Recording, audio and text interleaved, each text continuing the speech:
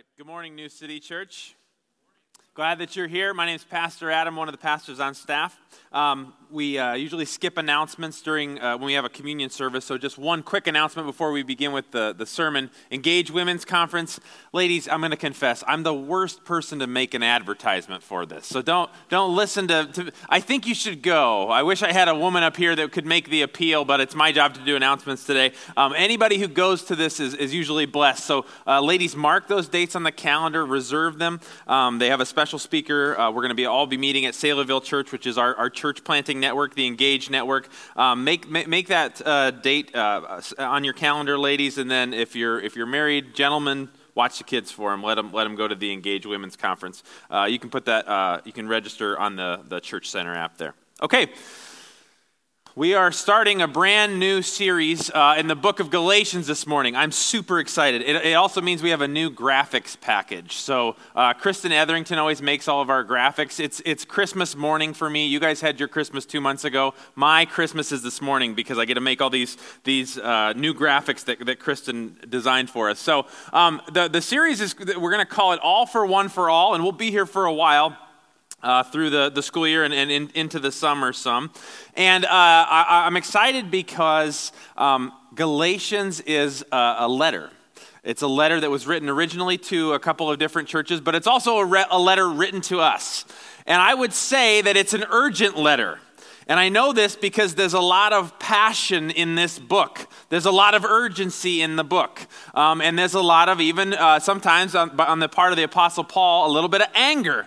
And I think anger is maybe the thing that the Christians struggle with the most in doing it right. We were at a basketball game yesterday. I took my kids to a Hawkeye game. We haven't been to a Hawkeye game in 4 years. And if you saw the sports news or you watched the game, it was like one of the best games. They scored 23 points in the last minute and a half to take it to overtime. It was unbelievable. Noelle said, "This is the best game I've ever seen," and she's 6. So that's the endorsement right there. But anyways, that's beside the point. You may have also seen, if you watch that game, there was a point at which Fran McCaffrey, the coach of the Hawkeyes, the calls weren't going our way, I'll admit that. But Fran McCaffrey makes a point to march over to the referee, and he just glares at him. He doesn't say anything. He had been saying plenty already. He'd gotten his technical foul, but he just in anger is staring at him. And we all know what that's communicating. He's saying non-verbally, "I would kill you if I could. If there weren't all these people in this stadium, I would kill you." And so it's interesting, my boys are growing up, and when we go to sporting events, I got to teach them a little bit about anger. And that's the kind of anger I put in the bucket of, that's kind of silly anger, right? We wouldn't really harm anybody over a basketball game. We get into it and that sort of thing, right? But the emotions take over you and you get angry. Have you ever gotten an angry letter? You read it in the first couple lines and you know, oh dear, I can't wait to read the rest of this because this person is hot. Galatians is a little bit like that. But it's not just, we're going to look at the historical context today. I'm going to introduce you to some of this stuff. It was a historical document. At one point, it was written to a specific church in a specific time. And if you don't read it like that, you can't read it for today. But eventually, it does get to us. Eventually, we get to the point where Galatians was written for us. It's a letter to us today, to you today. What makes God angry? What makes him right, the Holy Spirit right with urgency? We'll get to the bottom of that today in the book of Galatians. So we're gonna look at 3 things. I'm really not super ambitious today. I'm going to show you a lot of visuals because I have no self-control. I've got all these new graphics and it's going to be a lot of visuals. So try to keep up. But really my goals are, I only want to introduce this book to you and give you a love and an interest for the book. So I'm going to introduce you to the book. I'm going to introduce you to the people who are involved in the writing of the book. That's Paul and the Galatians primarily. And then I want to introduce you or reintroduce you to the gospel. So we're going to do those 3 things. I'll pray, ask God to bless our time, and then we'll open with the first 5 verses of Galatians chapter 1.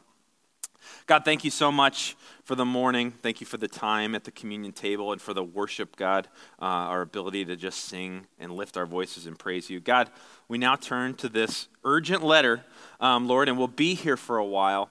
So, Lord, my main prayer is, if there is something urgent on your end, something that you're communicating emphatically, might we have the ears to hear it and the eyes to see it, Lord? I pray that urgency would translate into our hearts and our minds, Lord, and eventually lead us to the cross and the gospel. We ask these things in Jesus' name. Amen. All right, Galatians chapter 1. Paul, an apostle, not from men nor through man, but through Jesus Christ and God the Father, who raised him from the dead, and all the brothers who are with me. To the churches of Galatia, grace to you and peace from God our Father and the Lord Jesus Christ, who gave himself for our sins to deliver us from the present evil age, according to the will of our God and Father, to whom be the glory forever and ever. Amen. This is the word of the Lord. So we'll start with a really broad view. I just want to introduce you to this book. Why this book? Why now? This book is special in your Bible. So this is all of Galatians in one shot. Galatians is pretty neatly divided into 3/3, and we'll progress through these. There's a little bit of bleeding and overlapping in some of the thirds. But the first 2 chapters in this book, Paul talks about authenticating the gospel. He has a small problem. The church in Galatia isn't quite sure he's a real apostle. So he goes to great lengths to say the gospel that you have received, the good news, is real. The second section talks about how the gospel works, and he uses some examples from the Old Testament. And then in the third section, he talks about living out the gospel. So that's where we're going to start. Why should we believe what we believe? Chapters 1 and 2. How does it work? How are we saved? 3 and 4, and then 5 and 6 are how do we live that out? So this is an epistle. We call this an epistle, which means it's a letter. We have a lot of different types of literature in our Bible.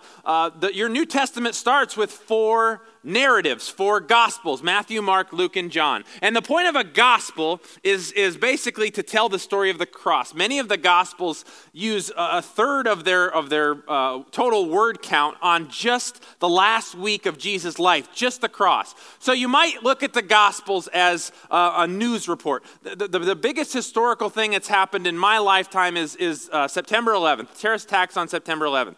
The Gospels are sort of like what you would read in the newspaper on September 12th of that year, right? It's information. What's happened? Tell us the story. Give us an account. But now that we're almost a couple decades ahead of that historical event, you can start having some reflection. What did that do to our country? What did that do to the way that we travel and the way that we fight war, right? There's a little more perspective. That's what an epistle is. So whereas the 4 Gospels focus on the cross, the epistles sort of take the cross and look at it and see what exactly is the cross. And D.L. Moody, this is not my scholarship, D.L. Moody taught that there are 5 crosses in the book of Galatians. So Jesus Christ died on the cross. The Gospels tell us this. What does that mean? Well, in Galatians, Paul's going to tell us 5 things actually happened. 5 things died on the cross the day that Jesus did. So that's just, we won't even get into that till chapter 2, but it's something that this book does. It takes that central event and it gives us reflection and tells us, what does it mean? What does it mean that Jesus died on the cross for us? So Galatians is, I call it the first epistle, and it's first in many respects. It's the first epistle written, and I have a question mark there because that's very likely. We think this is the first ever epistle written in the new church, about 48 AD. So Jesus has not been dead and resurrected very long by the time Paul writes this. It's also written to a few of the very first ever church plants. It's the first and only time Paul wrote a letter to multiple churches. It's the first great Christian theological debate. We'll get into that next week, and it's about first things, meaning primary things, important things. So, where are we in the world? This is modern day Greece and Turkey. Maybe you can recognize it. So after Jesus is resurrected and after he appears to Paul and Paul gets saved, Paul goes on 3 large missionary journeys, and this is just a map of all 3 of them. In blue is the first missionary journey, and you can notice that's the one that sticks closest to home. On the second and third, he would go out quite a bit further, but on the first journey, he sticks closer to home, and that's his most Jewish of all the journeys. He's going into places where there's a heavy Jewish population, and you can see the region of Galatia is right there. So this is all coming from that first missionary trip. And if we zoom in on it, there's basically four cities that he's writing to in the book of Galatians. And in that first trip, he sort of makes the round and then doubles back to all of them and backtracks the route that he took. So these are the four cities. When Paul writes at the very beginning, to the churches of Galatia, best we can tell, these are the four cities that he's talking about. So very quickly, because I have way too many slides and we got to get through all of them. We're on number 16 now, if you all are counting. Very quickly, I want to tell you what happened when Paul was planting these churches, because it really matters for how we read this book and how we explore it. So in Antioch, it's in Acts chapter 13 to 14. In Antioch, Paul gives his first recorded sermon, and it's to the Jews, it's to his brothers, and it's very successful. People are extremely interested, and people are getting saved, and they invite him back to speak more at Antioch. And I'm picking up in verse 49. Then it says this, the word of the Lord was spreading throughout the whole region, but the Jews incited the devout women of high standing and the leading men of the city, stirred up persecution against Paul and Barnabas, and they drove them out of their district. So Paul's a brand new church planter. He's going to Antioch. He's had some success, but then the town has had enough of them, so there's this Jewish group that pushes him out. Okay, so he moves on to the next town to plant another church, Iconium. They spoke in such a way that a great number of both Jews and Greeks believed. So Paul's having success again. He's preaching the gospel and people are getting saved. But the unbelieving Jews stirred up the Gentiles and poisoned their minds against the brothers. When an attempt was made to mistreat them and stone them, they learned of it and fled. So success, ministry success, and now it's getting worse. They almost stoned him and he got out of there before he could do it. What's he do? Move on to the next town, which is Lystra. So Lystra is where it kind of goes all crazy. Number one, Paul performs one of his first miracles. There's a cripple in Lystra, and Paul enables the cripple to walk. And the people in Lystra see this, and they lose their minds, and they start worshiping Paul and Barnabas as if they were gods. And so this priest of Zeus starts sacrificing animals, and Paul again has to say, stop, no, no, no. And then he preaches them the gospel, and people get saved. But as you might imagine, Jews came from Antioch and Iconium. Now the previous town people who were causing trouble are following him. They're going on the road with Paul. And having persuaded the crowds, they stoned Paul and dragged him out of the city, supposing that he was dead. So Paul is 4 or 5 cities into his first church planting mission. How's it going, Paul? I love church planting. It's great. They're throwing rocks at me to kill me, right? So there was when Paul was in Galatia, he had wild success, but he also had these failures, and it was because the Jews were not accepting his message. This group of Jewish people was following him around, persuading crowds, and eventually they stoned him. So you might think, all right, hang up the shoes. You're done as a church planter. One of my favorite passages in all the Bible. But when the disciples gathered about him, he rose up and he entered the city. And on the next day, he went on with Barnabas to Derbe. How about that? He's my church planting hero. Paul, he gets stoned. They're all standing around him. He looks like he's dead, and he hops up. He gets back into the city, and then they go to Derbe. What happens in Derbe? They preached the gospel to that city and had made many disciples. And then, as if that wasn't brave enough, he doubles back. He goes back to the city where they stoned him, back to the city where they almost stoned him, back to the city where he rejected him, and again back to the Holy Land eventually. That was his first missionary journey. But Paul, in the very beginning, already got a taste of how people will respond to the gospel. The Jews did not like it. They didn't like it at all. It causes controversy. So that's just the introduction to the book. And this is where we are. This is where we are on the map. Now I would like to talk secondly about the people. I want to introduce you to these people who were with. So the first one we talked about, Paul, an apostle. And he's writing to 4 different churches, which we looked at: Pisidian, Antioch, Iconium, Lystra, and Derbe. Now, we don't know, unlike, say, Ephesians or Philippians, where we know a lot of the people that were in and out of that church. In the early churches in Galatia, we don't know a lot of specifically who's sitting in the pews there. They didn't have pews, but whatever their equivalent was, on the dirt floor, I presume, right? Who is in this church? Well, we don't know a lot, but we do have to remember that our Bible originally started like this: a man writing a letter to a group of churches. So in order for us to read it for everything it's worth, we have to first read it like that. Now, it's inspired by the Holy Spirit, and it's a letter to us, but at first it was like this. So it helps us to imagine who is sitting in this church and who is listening to it. So here's a couple possible people that would have been in the church. In the church at Lystra, the healed cripple presumably might have been a Christian. He could have been in there. Same with the priest of Zeus, who initially worshiped Paul and Barnabas. Maybe he's in that room. The only other couple people that we know, at some point in 2 Timothy, Paul writes to a man named Crescens and sends him to Galatia. He might not have been there when the letter was written, but he at some point, we believe, would have been in that church. And then the last person we know, we don't know many, the last person we know specifically is when Paul, on his second journey, the one that goes a little bit further out, when he stops by Lystra on the way out, he picks up a young man named Timothy. So that's maybe really the only person you might have heard of in the Bible that's from this region. Timothy, who Paul would write a couple letters to and was his right-hand man, comes out of Galatia. So he's in that church with his mother and his grandmother were Jewish, and his father was a Gentile. And then lastly, just as far as the makeup of this church, so we don't know who these individuals are, but we do know that Galatia was kind of a boiling pot, and that there are intermixed in the church people who are Jews or people who are Judaizers, which means they try to convert other people to Judaism, along with Gentiles. So that gives you a little bit of a snapshot of who's in the church. But I'm more interested today to talk about the tone of the letter. And so I've made my own. I couldn't find anybody that had done this like statistically, mathematically. So I made my own Paul's epistle tone scale. I made a graph and everything and a chart. I had a point system. It would bore maybe Diane. Diane, I'm going to show you my chart that I made. You would find it interesting. Everybody else would find it boring.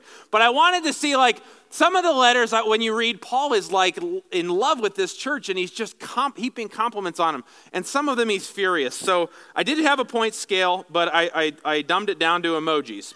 So I spent more time.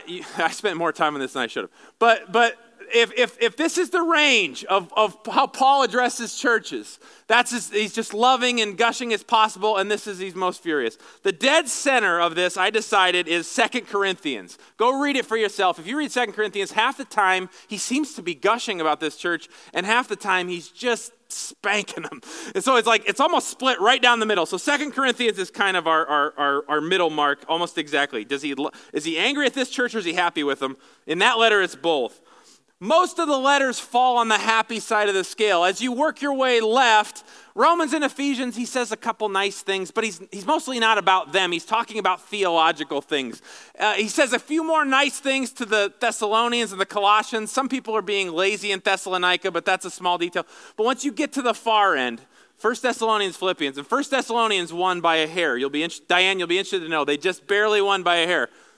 Those are the Macedonian churches. Paul loves the Macedonian churches. He gushes about them. He compliments. In 1 Thessalonians, the first 3 chapters, it takes him 3 chapters to stop complimenting them and to get on with the letter. Now, I'm not saying that he wasn't being genuine. These churches were really, really showing their faith in a difficult time. And so not only was he happy in his tone, in a couple other epistles, he's bragging about those churches. So when he's talking to the Romans and the Corinthians, he's bragging about the Macedonian churches. So they win. They get on the happy side of the scale.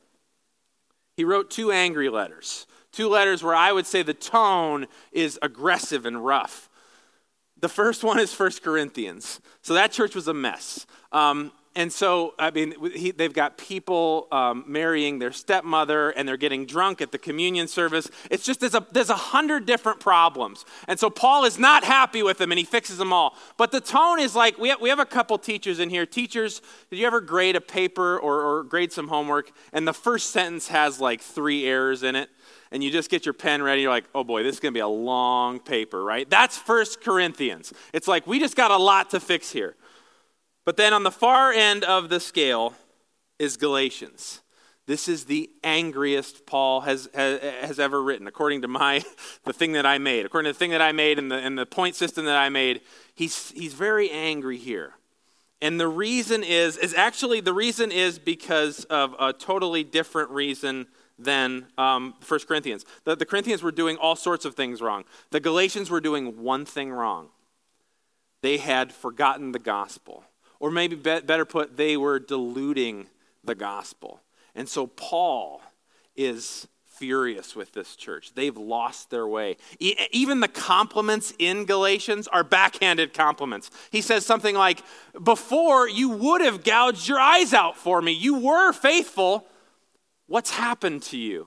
So Paul here is as angry as he gets. Let's look at what I mean by that. Because even in our open, this is hinted at. We only looked at the first 5 verses, but listen to this again. Paul, an apostle, not from men nor through man, but through Jesus Christ and God the Father who raised him from the dead, and all the brothers who are with me. So Paul, as fast as he can, gets to that word apostle, which the Greek word apostolos means the sent ones, or the delegate, or the ambassador. In other words, the apostles were this special group of people. They have been sent from God with a message from God. They have authority.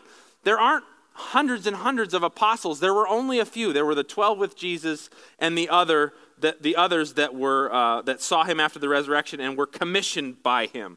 So Paul right away says, I am an apostle. Paul, an apostle. Compare that to some of the other letters. He loved the Philippians. Here, Paul and Timothy, they're just plain old servants of Christ. He doesn't even mention the A word. It's just, we're just servants. We're just humble servants. And then look at how he talks about, I thank God in all my remembrance for you, always in every prayer of mine for you. A little bit later, he says, I hold you in my heart. He loves this church. Even the other angry letter, though, even the other church that was messing up a ton, and Paul really needs to be serious in his tone. 1 Corinthians, listen to this. Paul, called by the will of God to be an apostle of Christ Jesus, and our brothers Sosthenes, I give thanks to my God always for you. That's pretty extraordinary in a letter where he's going to correct literally everything they do.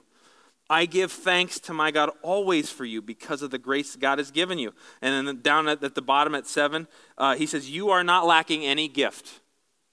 That's extraordinary. This is an angry letter, and yet he says he finds a way to give thanksgiving in the beginning of the letter. Galatians. Paul, an apostle, not from men, nor through man, meaning he didn't get it from Peter. He didn't get it from the other. It's not a secondhand gospel. I am an apostle. I got it from no man nor through no man, but who gave him the gospel? Jesus Christ and God the Father who raised him from the dead. Oh, and by the way, all the other brothers are with me, which is in parentheses like, and they also agree with me too. The spanking you're about to get, they've all signed off on what's about to happen, right? So even in the very introduction of the letter, it's unlike any other. There's no thanksgiving. He doesn't say, I thank God for you, I'm praying for you. He gets right into it. We'll tackle that next week when he starts really reaming them. But that's the intro to Galatians. And so I want to go back to that question I asked you, what would make God angry? Because this is a letter, it has historical context, but it's a letter for us. What makes God angry? And it would be the forgetting of the gospel. So what is the gospel? That's our third point for tonight. And this is the graphic that you're really going to get bored of. We'll show it over and over throughout the series. But I think, so we have a creative team. Before we do a sermon series, we think through the graphics and what it will look like. And we thought really long and hard about what does the gospel look like in the book of Galatians? What is he trying to say? And this is our best effort at that. So it starts with, this is a really simplistic. There's only 3 things you could, if you were kids, if you're explaining the gospel to your classmates, you could draw this on a piece of notebook paper. It'd be very easy. So you could draw a world on the left side of the paper, and it starts with the world. And we know what the world is. The world is where all the people live, and there's good things in the world. There's culture and internet, and then there's terrible things like war and genocide. You know what the world is, right? Do I need to keep explaining? You know what the world is. All right, so there's the world, and we all come from it. And by and large, the Bible says that the world is generally a hostile place, that it's a hard place, and that it all ends in death. On the other side of the paper, you could draw a fruit. It wouldn't have to be that ornate. Just draw an apple or a banana or something. This is representative of, call it the good life, or call it the brotherhood of men, or peace on earth, or heaven on earth. The goodness, good things, right? So the earth isn't quite here yet. It's not a fruitful earth yet. There's some things to like about it, but in general, it's a lot of suffering and selfishness. And so the question of not just the Bible, but of any thinker ever is, how do we get from that to here? How do we get from the world to the good life, to the brotherhood of men, to heaven on earth? And every belief system has come up with an answer to this. Marxism has come up with an answer. Islam has come up. Every belief system has come up with an answer. Here is the gospel in Galatians, and Paul insists on it, and the Holy Spirit of God insists on it.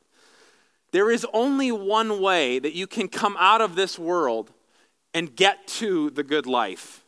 And that is through the cross. And at each one of these points, each one of the three parts of the gospel in the book of Galatians, Paul insists on everything. The world is lost and desperate, but also the gospel is available to all the world, every tribe and nation. That's not just a goal that God has. God is going to do that. God is going to give fruit, the good life, heaven on earth, to people from every tribe. Not every single person, but people from every tribe. And that fruit that is promised is good fruit. It's love, joy, peace, patience, kindness. It's the things that we all desire, that we want in life. But the other thing that he insists the most upon is that you absolutely cannot have it outside of the cross of Jesus Christ. Now think about your own life just for a second. What do you do to try to jump over to that third part, to try to have the good life? Even how I asked it is revealing. What do you do? What can you do to have a good life? What is the secret to it, right?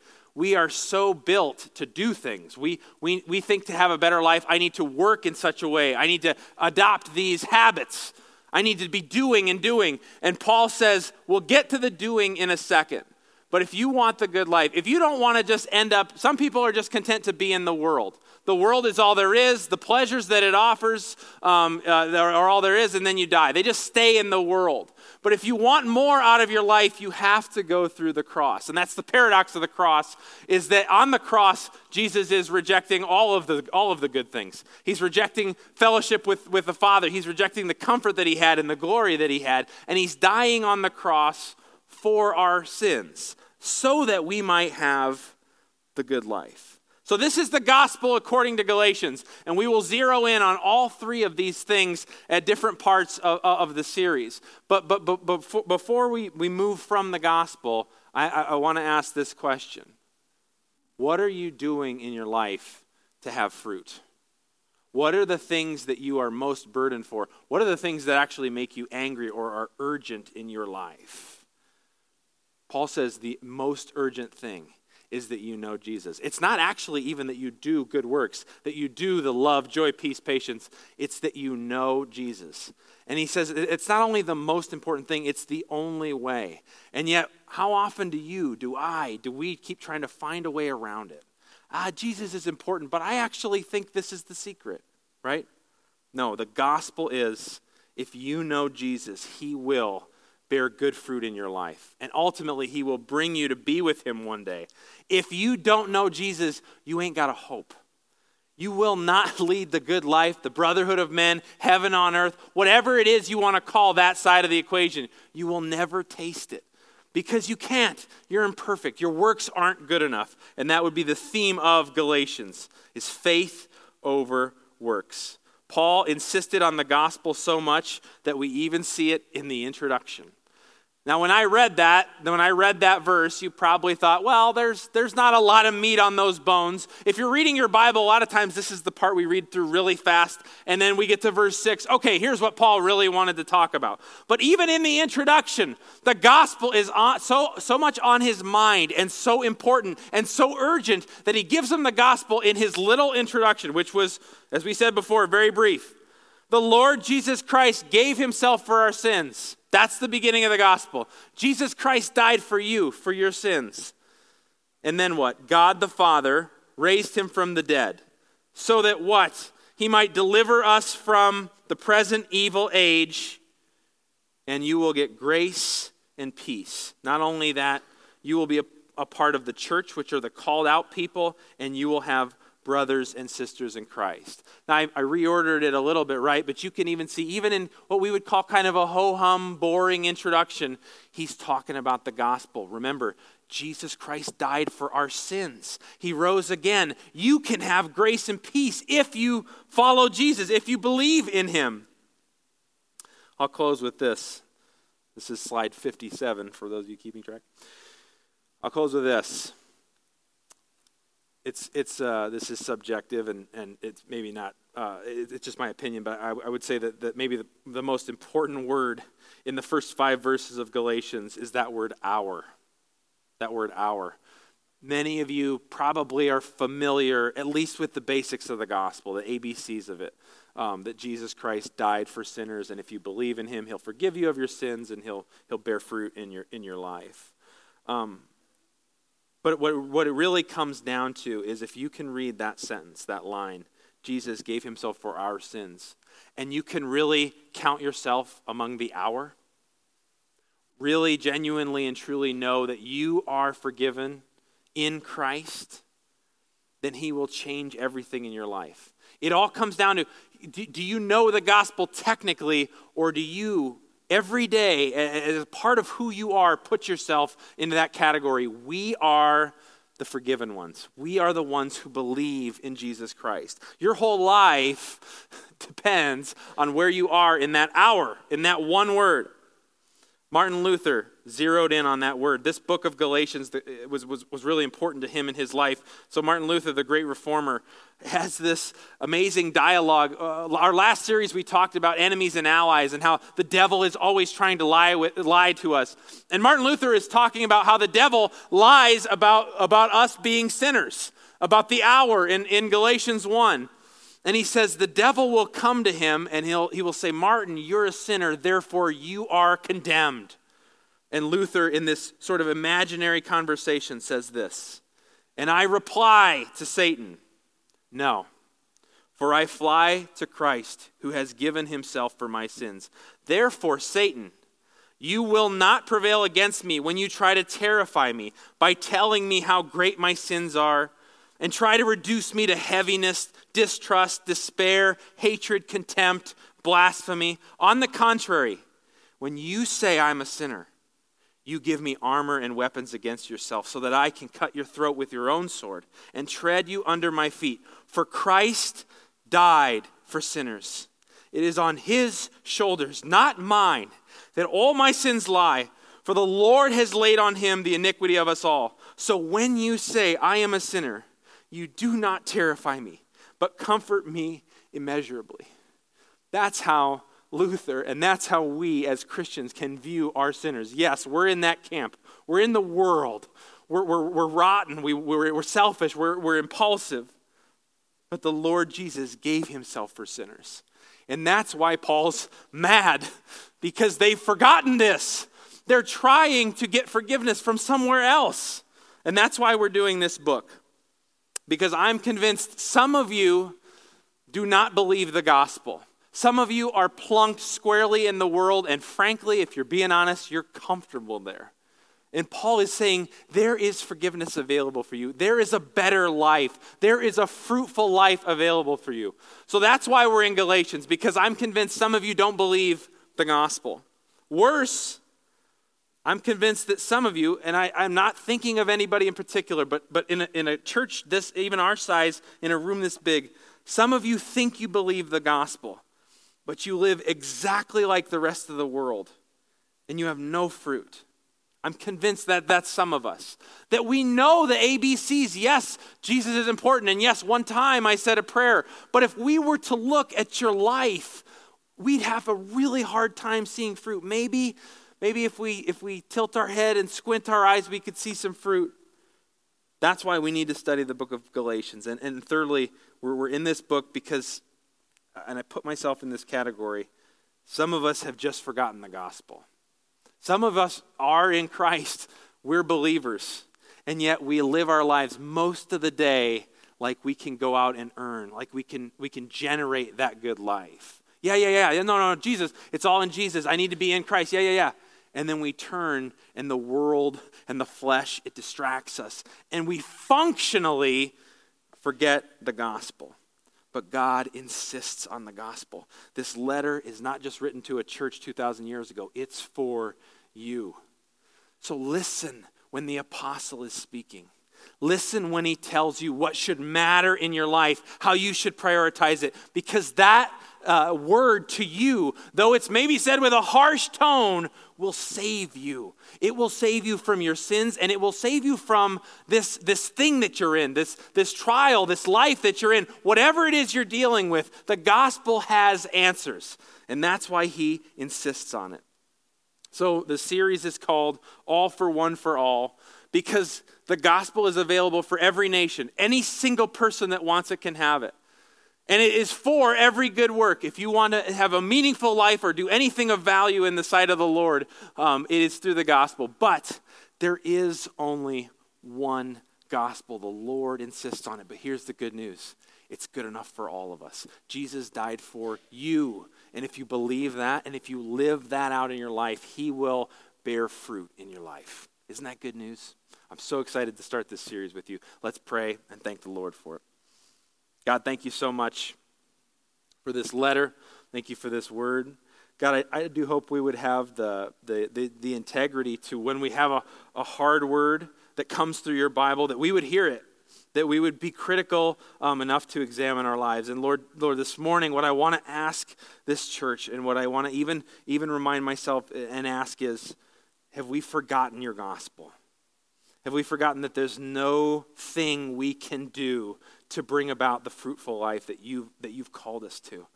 Lord, my prayer is that our impulse would not be just to go out and change, but to first turn to the cross and believe. Believe that you're up there for us, and that since you're up there for us, we can be forgiven totally and fully. God, we thank you for this good news.